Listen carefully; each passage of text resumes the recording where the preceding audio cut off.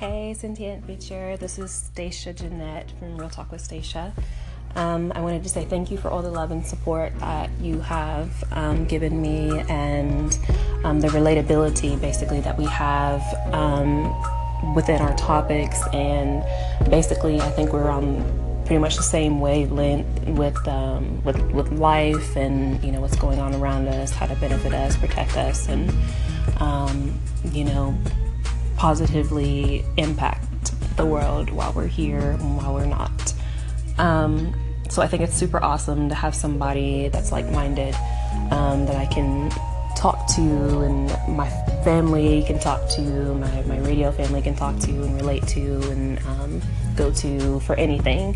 So for that, I wanted to say thank you for reaching out, and I can't wait to stay in contact with you, and I'm glad to be a part of your family. Thanks. Hey Stacia, thanks so much for the kind words and for making the effort to call in. You raised a really interesting point, and that was your use of the word family, and something that you probably recognize, and I sometimes forget, and maybe a lot of us forget, is that we really are one big family. And while family members quarrel at times, at the end of the day, you should be able to lean on family. And so I really look at that way, and I don't see your family or my family. I see our family, and I truly mean that.